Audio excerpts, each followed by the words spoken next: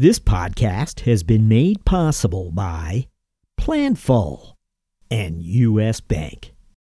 Hello, this is Michelle Now, CFO of Tri-County Mental Health Services, and you're listening to the CFO Thought Leader Podcast. This is episode 559.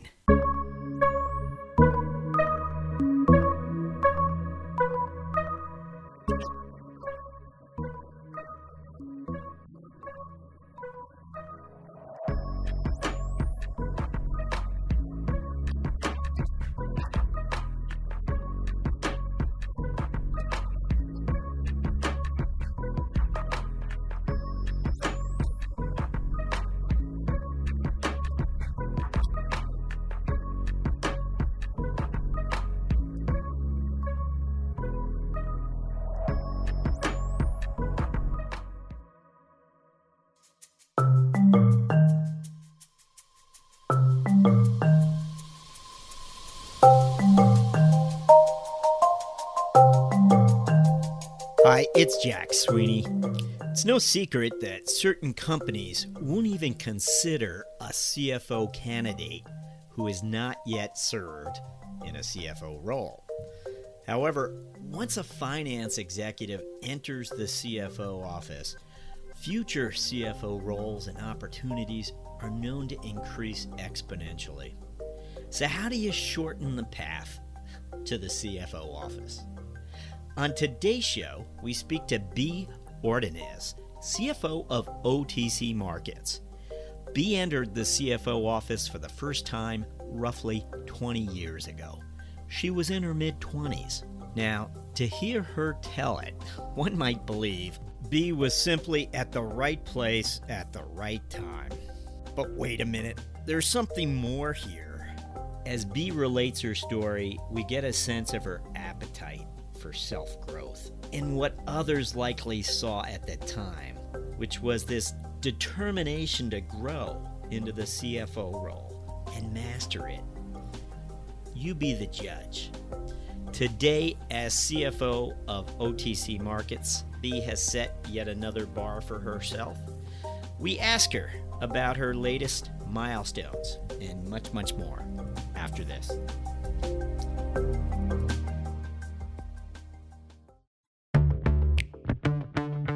In an ever-changing world, it can be tough to keep up with the latest FP&A trends and innovations that keep you ahead of the game. Luckily, there's a podcast for that. Tune in to Being Planful, the podcast for finance leaders and planning experts, and stay in the know about what's happening in planning and forecasting. Guests like influencer Chris Ortega, Boston Red Sox CFO Tim Zhu, and Brian Lapidus of AFP will keep you up to speed on how you can put finance in the driver's seat this year. Find the full episodes at beingplanful.com or wherever you get your podcasts. P.S. Think you might make a great guest on the show? Shoot host Rowan Tonkin an email at beingplanful@planful.com.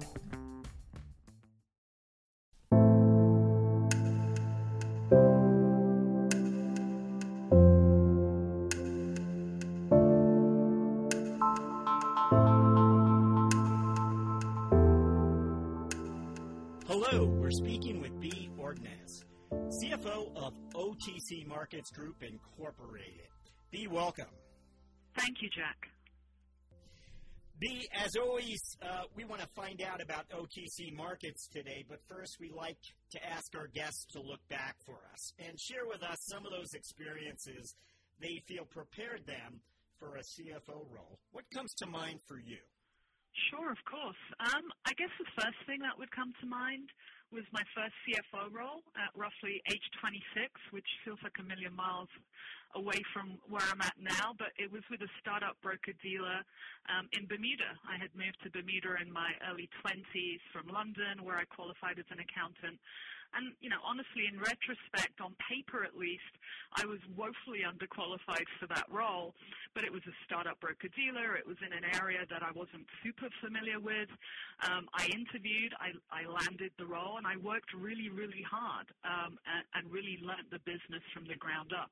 There's something about working for a startup that really gives you an exposure to that business that you wouldn't otherwise get at a more established firm. And it really built my confidence in a lot of ways, and as I say, gave me exposure to sort of the multifaceted sort of aspects of building a business, from finance through operations, through sales, and so on. So I think that was certainly one of my more formative experiences, moving forward through my career. Again, with that same organization, we'd gone through a few transitions at that point, and the business had been sold and so on. And we were transitioning what was then a 70-person or so operations from Bermuda to the U.S. And I was charged with leading that transition and really just lifting that whole function, that finance and operations function, from one location to the other, and really starting over. We moved very few people and hired, a group of largely inexperienced folks out of Orlando to really provide the support for what was then a truly global business. So we provided the finance and operational support for trading activities across about 90 global markets. It meant a bunch of stuff. It meant that we had to have expertise across all those markets and infrastructure. It meant we had to support the operations really 24/6, which in and of itself was super challenging. But really what was great, for me in terms of a formative experience was hiring all those people, training them, watching them grow, which is really super rewarding, and really building a culture and creating a work ethic that even to this day I'm super proud of. And then I guess finally, in roughly 2010, I moved to New York again with sort of the same organization, which had continued to morph in a number of ways, and took a much more strategic sort of business-facing role, sort of beyond just a finance and operational role, and really got to be part of, a broader team and a larger organization that was driving the strategic direction, bringing forward new business ideas, assessing new product ideas and new business lines, and really sort of looking at corporate development activities and so on. And it was really that role and the last sort of 7 or 8 years that prepared me for my current role in terms of really taking a more, as I say, strategic posture within the senior management team. I want to mention here, again, you talked about becoming a chartered accountant, I believe, in the UK, and of course, I think is the UK home originally? I'm originally Spanish, but yes, I grew up in London, and that's where I went to college and did all of that kind of stuff. And originally, you were deep in tax accounting and consulting work, I believe. The CFO role in Bermuda really allowed you in many ways to broaden yourself, really open up a whole new world for your career. Am I overstating that? No, I think that's right. In common with many folks who start out in an accounting field, I didn't do accounting in college. I was a law graduate, but I did, as you mentioned, tax accounting for Arthur Andersen and then subsequently Price Waterhouse. But that was really my first role that was truly in industry, not a role where it was a consultative role or providing, tax or audit or other accounting advice to another third-party entity. I was really in the business, and because it was a startup, I was employee number 3, I think. It really sort of opened my eyes and gave me exposure, as I said, to all of the facets of that business. I want to come back to your career a little later on when we have our mentoring round, if you don't mind. But right now, I want you to tell us about OTC Markets Group. What are these offerings? What does this unique organization provide its clients and customers? Sure. Look, like you say, it is very much a unique organization, or rather occupies a very unique position in the equities market landscape more generally. But in the most simple terms, we operate a trading market for about 10,000 public companies. And for those that aren't super familiar with our model, I usually find it helpful to frame it by reference to some of the exchange operators, because folks are very familiar with their model. And if you think of us in those terms, it sort of clicks. So we operate three business lines. One is a trading business. We operate two SEC-registered alternative trading systems. And very simply, what those platforms do is they allow broker-dealers to connect and just to efficiently trade those 10,000 securities that are on our platform. The second business line is a suite of products that we provide to the companies, i.e. to issuers. And really what we're doing, again, in very simple terms, is we're providing them with access to all of the benefits of a public trading market at a much lower cost and with much less complexity. And then finally, again, just like an exchange, those two first business lines that I mentioned, they generate a lot of proprietary market data, from pricing information to company data and so on. And so through a suite of market data licenses, we distribute that data to market participants, to companies themselves, to retail investors, and so on. So, you can see that through that, just like an exchange, we serve a diverse sector of the market. We serve about 100 broker-dealers who trade on our platform. We have more than 10,000 companies. And as I noted, look, they're very, very diverse. We have more than 6,000 global companies, i.e. non-U.S. companies. And those companies include Roche and Adidas and Heineken and Marks & Spencer's and quite recently Hugo Boss and so on. We have more than 2,000 domestic SEC-registered companies. We have roughly 600 community banks. And our market data on those companies reaches, again, a broad swath of the market, more than 21,000 professional users, roughly 14,000 retail investors, and so on. What did this chapter, as you join OTC, what did this chapter mean for you exactly? You had already been in what I would call the broker-dealer space, financial services area.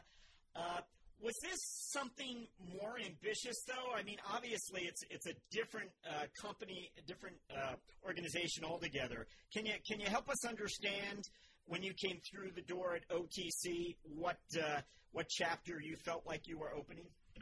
Sure. I mean, as you said, I came up through the broker-dealer side of the industry, and that was my experience for more than 20 years. And so it wasn't a huge departure in terms of sort of sector, but what was very different was really the exposure to the whole ecosystem. When you work in a broker-dealer, you view things very much from the position of that broker-dealer. Yes, you serve clients and so on, but I feel like you have a much more sort of one-dimensional view of the market. When you operate the market itself, you really, again, have all of those diverse constituents that I talked about. You're at service to the broker-dealers, who are an important sort of driver of the trading on the platform, to the issuers, the actual companies, and they can range from very, very small venture companies right up to sort of mega blue-chip international entities. You serve retail investors, enterprises, banks, broker-dealers. You liaise very closely with regulators around the framework in general. And because of the position that OTC Markets occupies in the space, and how important we are to that OTC space, we have an opportunity here to do something that in a broker-dealer you just couldn't, which is to really frame the discussion and help frame the market itself to best serve all of those interests and to do it successfully. So, moving here gave me a much broader experience in terms of the financial markets landscape. And because just at the company level, I talked a little bit about the various sort of phases of my role when I was in that broker-dealer industry. We were acquired by BNY Mellon, so I worked for very large organizations, all the way down to very small startup organizations. And this one is sort of that sweet spot of, 100-ish people, the right kind of size where when you join, you can be super impactful almost straight away. You work closely with the business lines, with technology, and you really can sort of help drive strategic direction. Now, I think you provided us with a wonderful overview of sort of the ecosystem that OTC markets performs in today. But if we had to boil it down to sort of those top of mind numbers that you're always paying attention to, what are you looking at every day in terms of metrics and numbers? Sure. I mean, we're a subscription-based business, largely subscription. If you look at our disclosure, close to 90% of our revenues come from some form of subscription-based product or service. And so the metrics that we use are the ones that you would pay close attention to in any subscription-based business. So, sales and sales pipeline numbers are especially important. They give me a good snapshot of where we're at today and the relative strengths of our offering sort of out into the future. It's particularly true with our issuers product, where we can see how mature leads are and how many there are in the pipeline, what kind of sectors, what kind of geographies, what kind of companies in general. So that gives me really good visibility there. Obviously in a subscription world, churn rate and voluntary renewal rate is super important. And again, when we look at some of our most successful products, we have renewal rates that are in the sort of 94, 95% range. So we watch that very closely, particularly when we make changes either to rule sets or to pricing. It's a very good indicator of the utility that we're providing to issuers relative to the value.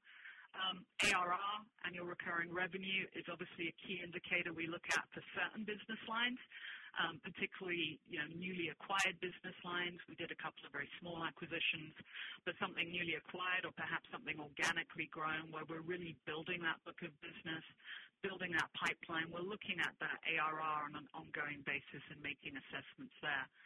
And then at a more granular level, as we look at sort of the various business units, in our trading business, we're obviously looking at the number of broker-dealer participants, how the industry is shaping up, what sort of consolidation we're seeing. We're looking at the number of securities that are being actively quoted and how many broker-dealers are quoting them. It's a good indicator, really, of the amount of interest in the space more generally. In our market data business, we might be looking again at pipeline and new sales. And again, one of the bigger indicators in that business, again, of overall health and also the revenue drivers, is the number of subscribers in terms of professional users, retail users, and so on. And then finally, just the sort of obvious ones, I guess, around operating efficiency metrics, so revenue per employee, operating margin, and so on. So we look across a sort of a broad spectrum of metrics to really try and understand what are the levers, what are the drivers, how do we look today, and importantly, how are we looking sort of out into the distance a little bit. Now, while many of the metrics might be the same, I wonder when you meet some of your professional peers out there, CFOs, perhaps from other industries, are you ever surprised or think that your day-to-day priorities are so different from theirs in certain ways? Or no, are they very much the same? I think it can vary widely, obviously based on the kind of industry as well as the size of the company. I mean, as I've said, I think I view it as a benefit. Maybe others wouldn't. I have the benefit of touching a broad range of areas in any given day. I might have a day that involves an hour with our tax advisors to better understand a particular tax credit that's available, a meeting thereafter with our technology head to understand how we optimize our cloud cost structure and so on. So I'm looking across sort of a spectrum of things. And when I talk to peers in bigger companies, they might have a sort of very important portfolio, but one that is more sort of focused towards financial reporting type aspects. But increasingly, and I hear this a lot in the industry, and I'm sure you do too from talking to folks, the concept of an operational CFO seems to be more and more important and more front and center, that a CFO and a finance function more generally, yes, they have to do the financial reporting and audits have to get signed off and taxes need to be filed, but that is considered simply the sort of core day-to-day.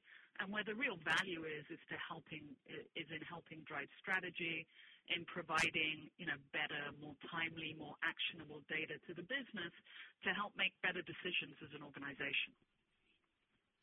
Has it ever surprised you, some of the questions your professional peers might have for you? Or does it surprise you what they seem to be focused on rather than on what you see the real value you bring organizations? I think certainly, and this has changed even within the last 2 to 5 years. I've been here about 4 years. I think there's a lot of myths, if you like. I just watched an interview that one of my colleagues did in London around myth busting and sort of some of the myths that exist about our markets more generally. I think we've got a very long and interesting history that the company in one way, shape or form has been around since the early 1900s, and its origins was as a printing press when the OTC market was really just that. It provided you sort of with an enormous book called the Pink Sheets, which allowed you, if you had interest in trading a particular over-the-counter stock, to determine what broker-dealer was making a market in it and what was the last price that was quoted. So we've come a really, really long way and made, that was the whole genesis of the company as it exists today, making that market fully transparent, fully electronic, and really putting sort of structure around the market to provide, one of the core tenets for us, to provide real data transparency that allows all of the market participants to do what markets are supposed to do, which is to price risk and to do so efficiently. So I think for folks who have been around a long time and who perhaps remember some of the earlier history of the company, that they have misconceptions about the kind of companies that trade here and what we do. And when they understand sort of, how we've evolved the market and helped frame it and provided more transparency, as well as understand the diverse nature of the companies we serve and how broad our reach is, sometimes they're certainly surprised. But I see that changing as we continue to sort of tell our story and put ourselves out there and gain recognition. Just one last question on metrics, really. Many finance leaders have told us that, the Net Promoter Score is something that they're paying much closer attention to these days as a non-financial metric. I think you touched on a number of different, perhaps, metrics that weren't necessarily financial. But when I ask you about non-financial metrics, are there any that you have perhaps begin paying closer attention to in the mix? Certainly that's an area as we begin to shift the focus. I talked a little bit about, operational CFOs and in general shifting the focus of the finance department away from doing sort of the core to more value-added stuff. I think where I see sort of us shifting our focus a little bit here is less in that area and more around sort of more actionable analysis that helps drive better decisions. So that might be, as I said, really looking at how we optimize our use of cloud technology and ensuring that we fully understand and vet it, as we go through that process. That might be, and this is especially important for a small firm, but I think something that all firms need to do well, truly analyzing and building a case to figure out where one should expend internal resources. 65% of our expense base is comp, and a very significant amount of that expense base is development, technology and development resources. So how we deploy those resources is incredibly important. It's a crucial decision that we make now that can impact what we do, for the next 18, 24 months and beyond. So it's around bringing value to those kind of decision sets, as well as doing all of the other day-to-day stuff. Okay. Well, we always like to ask for what we refer to as a finance strategic moment, and this is something you may have had at OTC. It might have been earlier in your career. I'm sure you've had many of them. But we're looking for examples that help illustrate how finance is playing a strategic role in business. Is there anything that comes to mind when we ask for a finance strategic moment? I don't know that there's a single moment, as you said, but, probably my most formative experience in terms of building blocks was my first CFO role. And in many ways, even though it's quite a long time ago now, it really prepared me for future roles more than any other. As I said, it was a startup broker-dealer, and I think that gives you unparalleled exposure to what it takes to really build a business and drive it forward. It was a joint venture with Bloomberg Tradebook at the time. So the company, even though it was a startup, benefited from immediate credibility and distribution, which is great. But what we saw certainly in building out that infrastructure was that we had to often play catch up to the business and really sort of put in place operations and structure and systems and controls that really worked and could scale as the business grew. So, on a personal level, it certainly gave me, it was a baptism by fire, if you like. It gave me confidence in my ability to sort of help drive something without a blueprint. But from a sort of strategic perspective, it taught me a whole ton of things. But certainly it gave me close-up exposure to what is really the biggest driver of any business success, which is that you really need to be providing utility to your customers, right? You need to be solving a problem. It seems like an obvious thing to say, but solving a problem, providing a real workflow advantage. And you need to do that sort of at the outset, but also constantly and in the long run. Otherwise, someone will come into this space and do it better than you, cheaper than you, or whatever it may be. So you need to constantly adapt to that changing environment.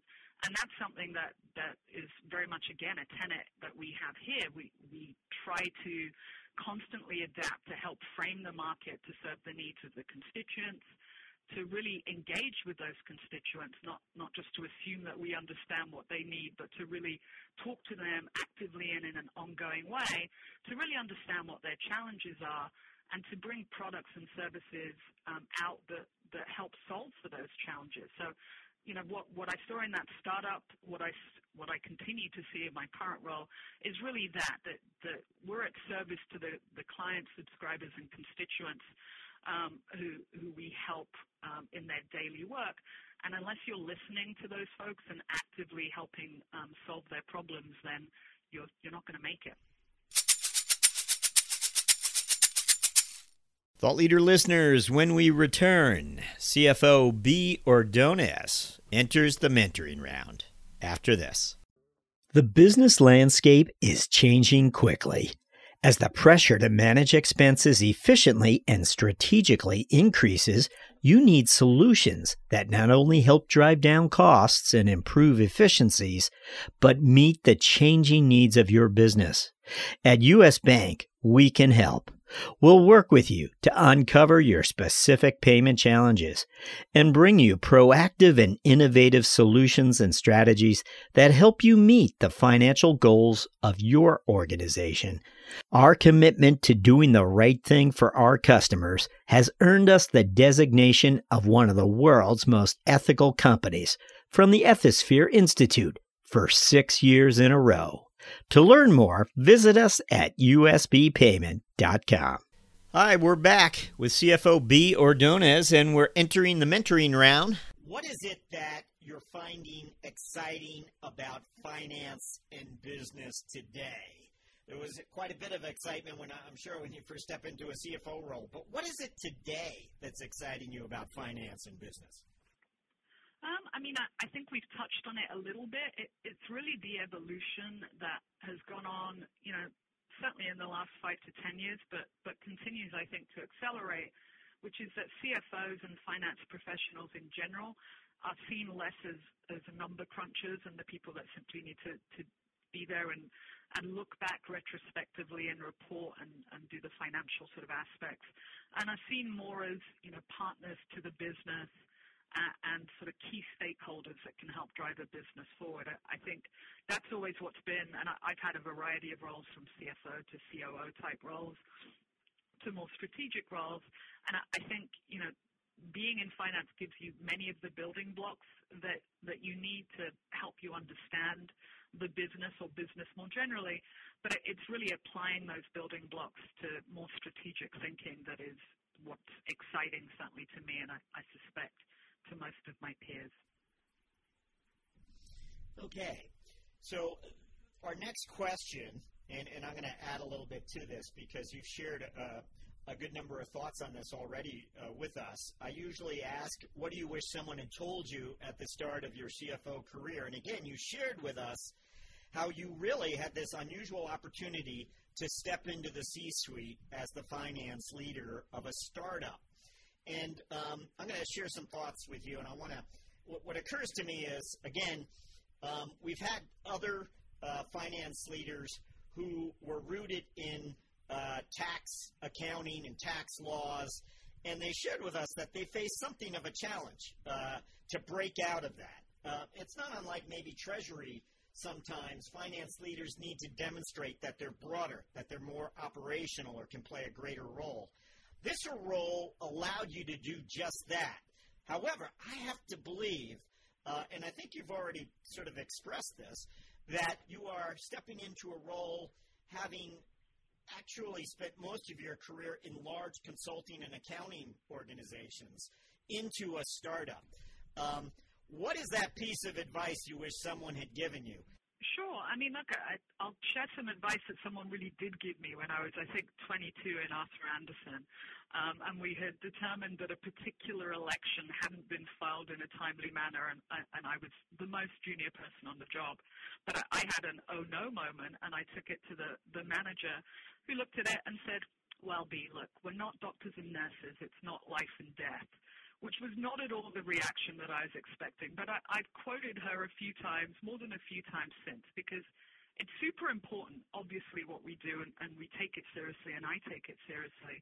But sometimes you need perspective, and when you're sort of at the coalface with a series of crises, particularly in a startup where we grew very quickly and we seem to lilt at times from one crisis to the next, it's worth grounding yourself in, yes, you should take it seriously, and yes, it's important, but it's not life and death, because if you can sort of drain some of the drama out of it a little bit, you're better positioned to solve the problem. And so that's sort of the advice that perhaps I didn't realize was as important then as I do now, which is to take a step back, take a deep breath. Almost everything can be resolved, and even if it can't be, it's really not life and death. Well, it's one thing to be able to have a conversation inside the C-suite and engage board members. It's another to have people look to you as a leader in an organization. You had advised clients before at senior levels, but here you are, and I imagine there's been a good number of hires you've made over the years. Any thoughts on how you may have acquired that leadership bearing that you have? I don't know. I mean, I guess in terms of sort of my ethos for quote-unquote leading or building a team, as I said, one of my most formative sort of transitions was building a team from the ground up that grew to 100 people and involved hiring lots of folks who perhaps had 1 or 2 years post-college, but not much more than that. So they were at very formative points of their career too. And what I always found has worked, it's my natural inclination anyway, is just to try and lead by example, and both in terms of how you carry yourself from a sort of ethical perspective, but also in terms of being willing to roll up your sleeve and get in the trenches and understand on a day-to-day basis what the folks who work in your team are doing. So as I said, we ran a 24/6 operation back in the day. That involved staffing, a team for Asia hours, and folks would work all night. I always made it a point to work some of those shifts at least some of the time. And it was awful, but it gave me an understanding of what the challenges were. And it also hopefully sort of showed my team that I was there with them and trying to understand the challenges they had on a day-to-day and really sort of getting into the nuts and bolts of the business. So I've tried to carry that forward. I think you need to again lead by example would be sort of the shortest way I could explain it. Okay. Well, we also want you to somewhat reflect on your personal habits. We always like to discover if there's a personal habit or part of your routine that you believe has in some way allowed you to succeed professionally.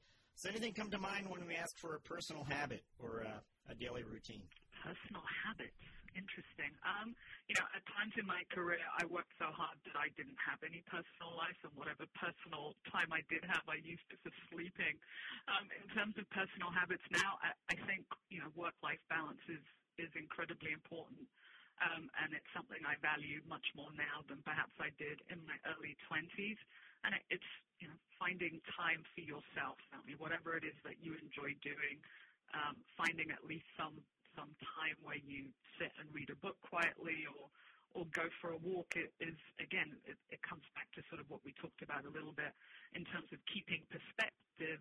It's ensuring that you keep some perspective in terms of your balance between your personal life and work. Have you ever unplugged yourself for a period of days? Or by that I mean, of course, electronically, no phone, no. Recently a finance leader shared with us that's in part her recipe for better managing professional and personal life. I think that is great. I haven't done that in a long time. Many years ago I did go on Safari and found that I had no access to electronics, not even a landline in some places, and it was at a particularly sort of busy time in general, and it made me very anxious. So now it's probably a habit I should adopt, but it's not one that I have adopted. You're not alone. I don't think many finance leaders are capable of that. We'd like to ask if you have a book you'd like to recommend.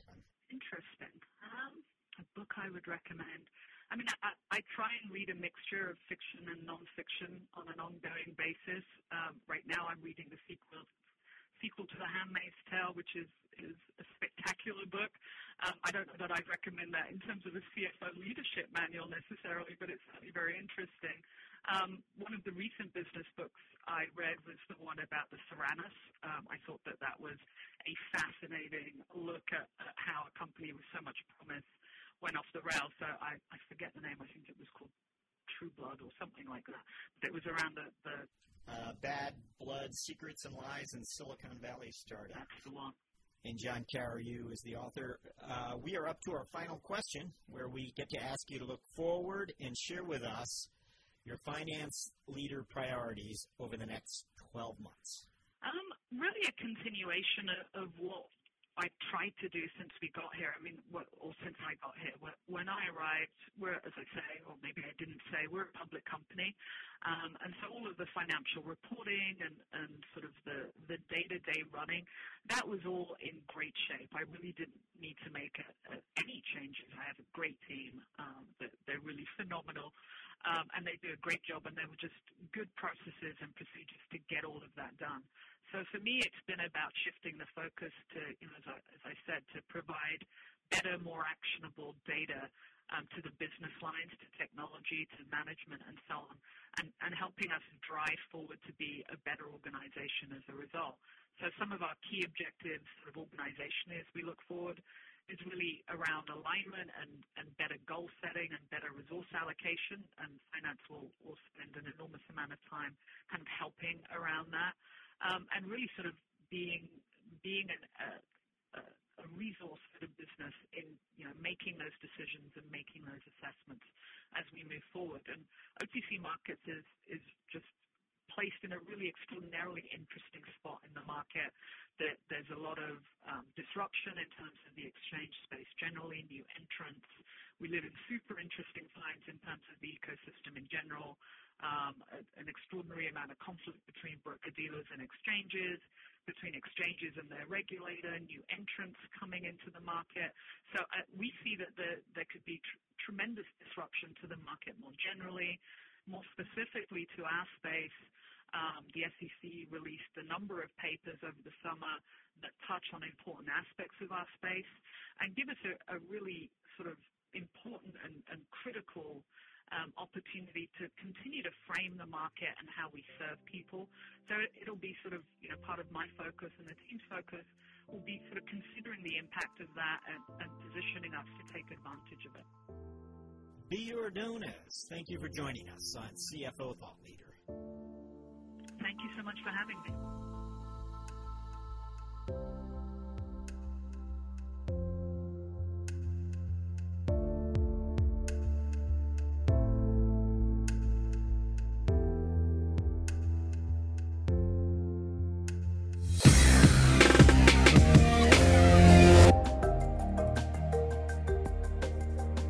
Hello, listeners. Do us a favor. Be certain to subscribe to CFO Thought Leader on Apple Podcasts, or if you're an Android user, check us out on Spotify or Google Play. If you like the show, please recommend it to a friend. Oh, and by the way, the CFO Yearbook 2021 print edition debuts on Amazon this quarter, featuring 100 profiles of finance leaders from our 2020 season. Would you like to learn more about our CFO guests? Order the CFO Yearbook 2021. Thank you for supporting our efforts to bring you career journeys of CFOs driving change. We'll be back with another episode very soon. Thank you for listening.